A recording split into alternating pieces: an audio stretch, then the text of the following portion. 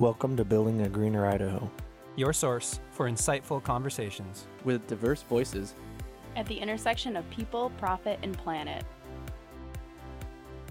Welcome everyone to this meeting of the Idaho Environmental Forum, which seeks to solve the environmental puzzle one piece at a time. My name is Dick Gardner. I'll be your moderator for today's program.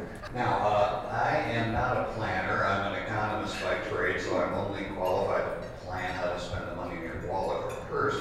Prior to the Great Recession, there were quite a number of planned communities at some stage of the development process within Ada County. Most went into hibernation when the Great Recession hit and home values plummeted. A couple, Harris Ranch and Avamore in particular, survived and began growing as the recovery started. In the case of Hammer Flats, the plans were abandoned and the land was sold first to the city of Boise and then to the Idaho Department of Fish and Game as a wildlife reserve. The large development known as M3, which proposed to double the population of Eagle, Idaho, appears to be stuck despite the large infusion of cash from a Texas pension fund. Now large developments are back in vogue. There are a couple of east and south of Boise, notably near Mayfield, and I'm hoping we're going to hear about perhaps some more from our speakers today. A planned community called Dry Creek Ranch has recently generated considerable pushback by local residents seeking to preserve open space, and I suspect we're going to hear more about this later. How should we Treasure Valley residents feel about planned communities? Are they a good planning tool to achieve growth consistent with our values, or are they a mechanism to encourage sprawl? What factors are indicators of long-term success? How does one distinguish a principal developer from a get-rich quick scheme? How can citizens best be engaged to shape these large developments? Well, today we have an excellent panel of speakers we're going to illuminate these issues from three different perspectives. So beginning at the far side of the table, Jerome Mapp is going to bring the perspective of a professional planner. He consults across Southwest Idaho under the name Planning and Facility Management. He's a former member of the Boise City Council and has about 44 years of direct engagement in Idaho growth. He's developed comprehensive plans for about 20 cities and counties in Idaho. He was a founding member of Valley Regional Transit. He served as the president of the Idaho Planning Association for 5 years. He's been a hearing examiner for Caldwell, Parma, and Canyon County. He's a certified grant administrator for public works grants. And lastly, I'm proud to count Jerome as a personal friend. Next, in the middle, Doug Fowler is not a native of Idaho. He's a relative newcomer. He's only been here since 1949. He is a graduate of Northwest Nazarene University and works for Lanier Development. He brings the developer's perspective. He's a developer representative for Harris Ranch, the first specific area plan, not exactly a community, adopted by Boise City into ordinance. Doug was honored by Partners for Livable Communities with the National Bridge Builders Award in 2015 for collaborative planning. And then closest to me, Brandy Wilson works as Sustainability Director for the Simplot Company. She's also an IEF board member and has that long list of ribbons there. Prior to working for Simplot, she served in the same position as Sustainability Director for CH2M. In both these corporate jobs, she's built collaborative partnerships with a whole lot of stakeholder groups. Today, however, she'll be representing the point of view of the concerned citizen. Brandy serves on the Barber Valley Neighborhood Association Board. She formerly served 8 years as the Ada County Area of Impact representative to the Boise City Planning and Zoning Commission. Jerome will talk about the current state of planning law in Idaho and about the different types of developments that we lay people call planned communities. Doug is going to speak about the factors that contribute to the success of a large development like Harris Ranch. And Brandy will speak to the issues that a citizens group can hope to influence during the development process. I'm your moderator. Brandy Wilson and I were forum chairs. Radio Boise is recording and broadcasting the forum. To start out the discussion, because we keep using different terms, I'd like to start out by saying that the foundation of all of this is the Local Land Use Planning Act, which was adopted in 1975.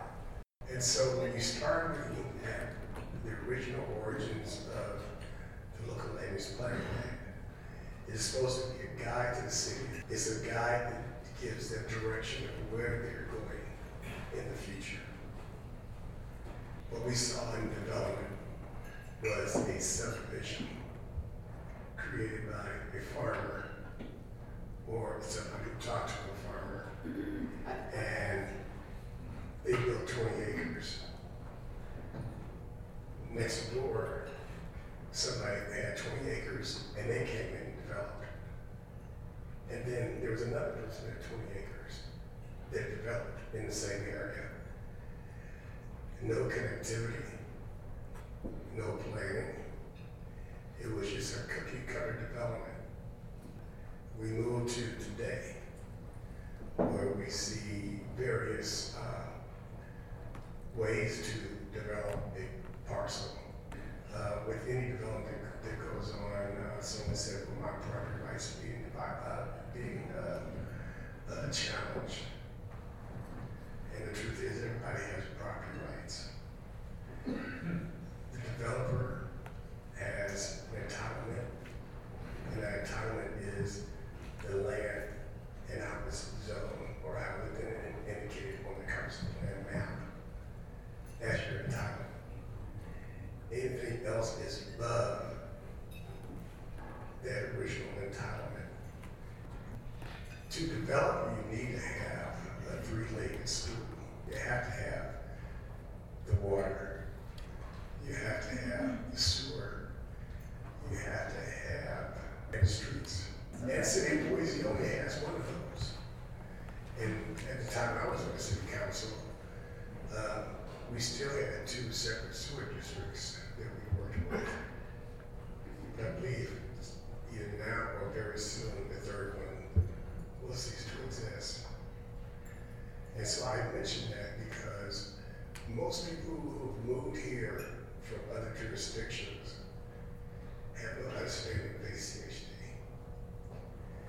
And in most other jurisdictions, the city has jurisdiction not only over the three legs of the stool, but also they have jurisdiction over the schools, and the mosquito district, and the irrigation district. And the list goes on with very different governmental bodies that we have in this area. When we talk about planned communities, it's different in the county than it is in the city. A planned community in the county has really none of that. It has to be created. Look at, they're responsible to have a water source. They're responsible to provide treatment facilities. Some of them cannot be annexed into the city because they don't meet the requirements of state code, or they can't be incorporated in the city, I should say. I appreciate the fact that Dr. Gardner mentioned that I've been here since 1949. I was actually born in Seattle, so I missed being a native Idaho by 34 days. I have had some brief stints in Guam and Arizona since then. You know, it appears as though, to pick up on what Jerome was talking about, not only is deja vu happening, but there's a certain populace out there that we need to expand on that, and if they're having deja vu and amnesia at the same time, they think they've forgotten this before. I'm going to take a couple of comments off of the flyer that went out and try and relate them to Harris Ranch. One of the things was planned communities are a mixed bag. Sometimes looks good on paper, becomes reality, and sometimes it doesn't. We were fortunate in being able to do the first specific district ordinance in the city of Boise. And so the short answer to that is make it an enforceable ordinance. The very short version of that is there used to be 22 chapters in the city zoning ordinance. Harris Ranch is chapter 23. The other bullet point in the flyer was some developers earn the trust and collaboration of residents, others don't. Why is that? You have to start with a clean sheet of paper, and you have to be sincere about it. You have to be able to listen, and it's real hard to do that when your mouth's open. You have to be collaborative in a problem-solving atmosphere. At Harris Ranch, we initiated a charrette. The first one lasted 4 days and 4 evenings. I had the task of going to the Harris family and explaining what we're going to do. They said, that sounds like you're going to have a whole bunch of people, some people that don't like us, telling us what to do with our land. And I said, that's pretty much it. It's hard to skirt that issue, but you get to come too. And why don't you listen to what they have to say. We had 2 representatives from 6 neighborhood groups. We had representatives from Idaho Conservation League. We had people from county departments, city departments. We had Idaho Fish and Game, U.S. Fish and Wildlife. We had DEQ, and I know that sounds, you really invited DEQ to a charrette on a development. Yeah, we did, because you know what? Those bulldozers are really hard to hide. So we invited everybody. We had 65 to 70 people. We did it 4 days and 4 evenings. A month later, we did it 2 days and 2 evenings. And then we did it every month after that until we submitted the application. It took 2 men, 2 hand trucks to deliver the application. The rules of the charrette were pretty simple. The first one was you had to be nice. One of my favorite signs of all time is above the men's latrine at Jeff's Pirates Cove on Guam, and it says, if you get carried away, you'll get carried away. We expected people to disagree, but you can certainly do that in a civil manner. The goal was to get as many people what they needed and some of what they wanted. And when they couldn't get everything they wanted, at least they could know why. So you do it together. It's a lot of hard work, and it's a lot of frustration. But the end game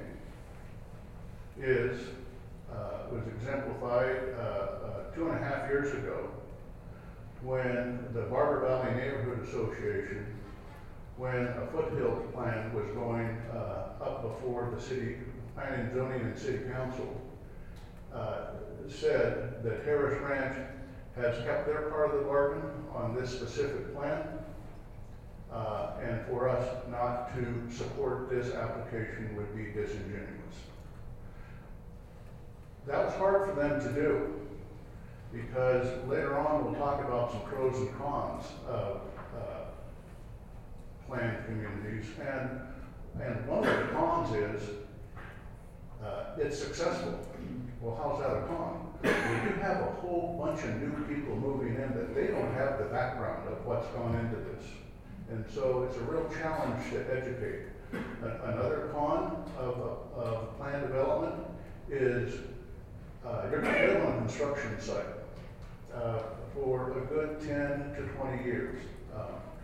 So it's not all it's cracked up to be. just because you get the plan done and approved.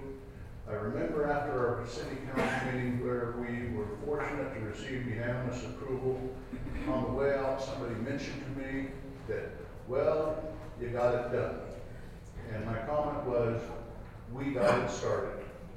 And that's where we are today. Probably that it was mentioned about an award that we were fortunate to receive from Partners for Livable Communities. Probably the best example I can give you is at the table was the sustainability officer, global sustainability officer for CH2M. Nobody can remember straight. and Jim Hunter and his wife, a production home builder. Millie Davis, one of the three partners. Her husband that oversees the landscape maintenance for the Homeowners Association. What a cast of characters all at the same table in Washington, D.C. for a bridge builder award for collaborative planning. Thank you.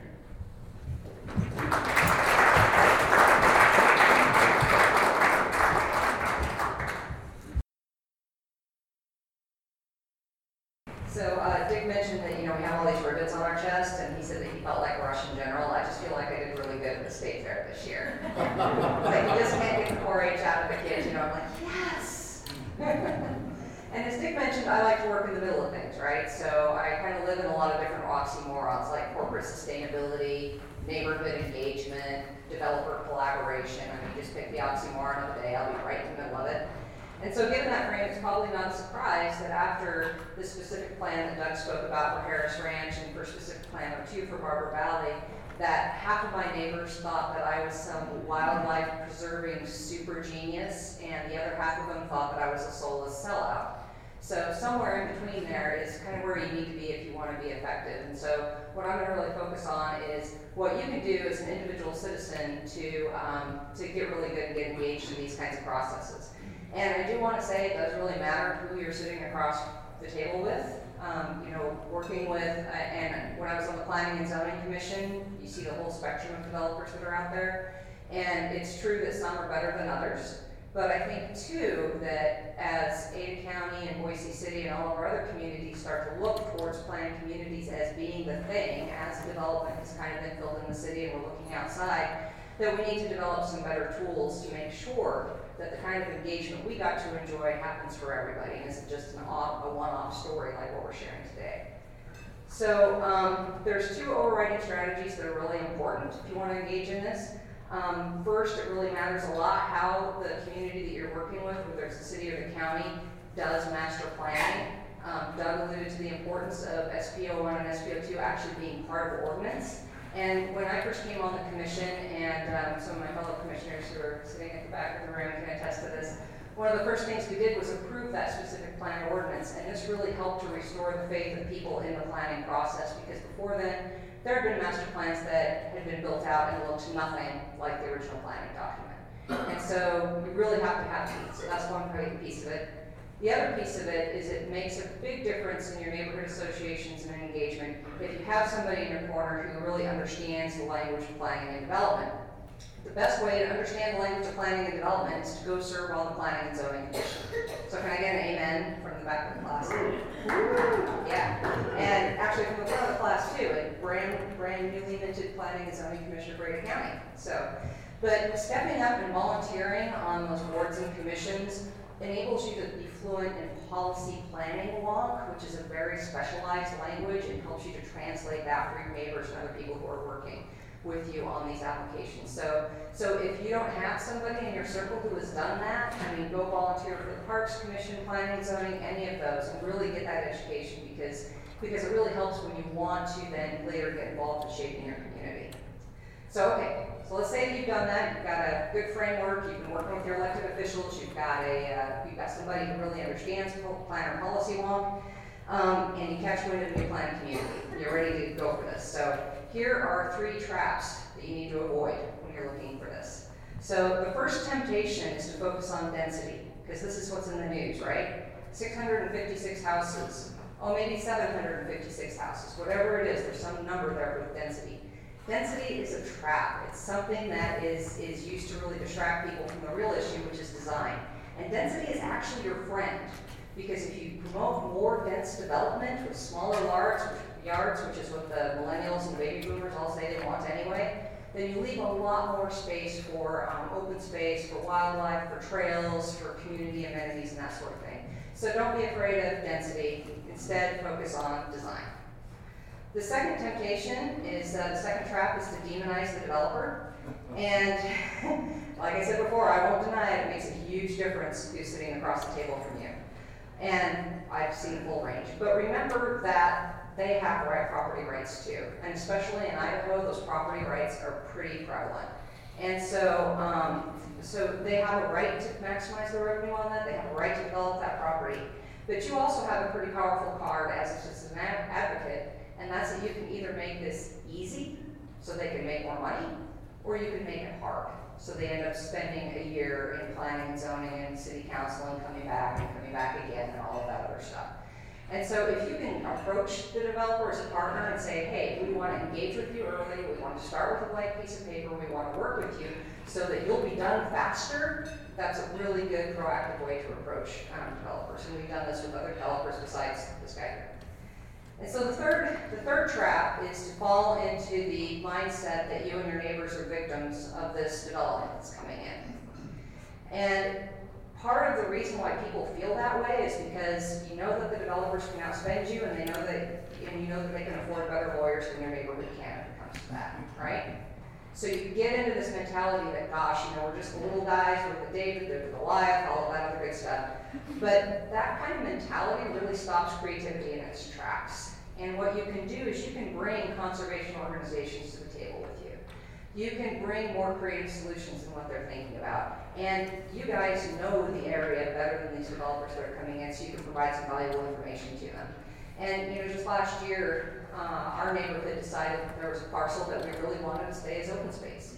And so we raised the money and did that. We actually worked with a bunch of other folks and purchased that property so that we could keep it as open space on the wildlife corridor. And there are going to be some times when you're able to do that, sometimes when you're not. But always think about all the different tools in the toolbox that you have that you can bring to the table and just get out of that victim mentality.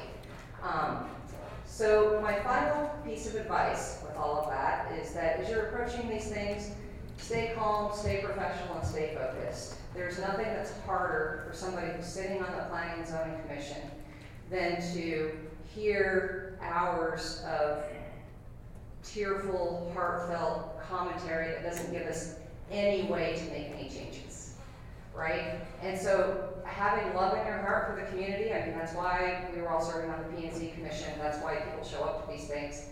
But you have to be able to really look into what can I live with and what do I want to get out of this infusion of cash that's coming our way? What other infrastructure needs do we have? What other community needs do we have? And how can we better advocate for that? So I think that's pretty much it for me. I think I agree with Jerome that there's more tools that we could be having in our toolbox, and it's getting better. For example, I would really love to see the collaboration model, something that's required instead of just one neighborhood meeting, for example. So, yeah. Thank you.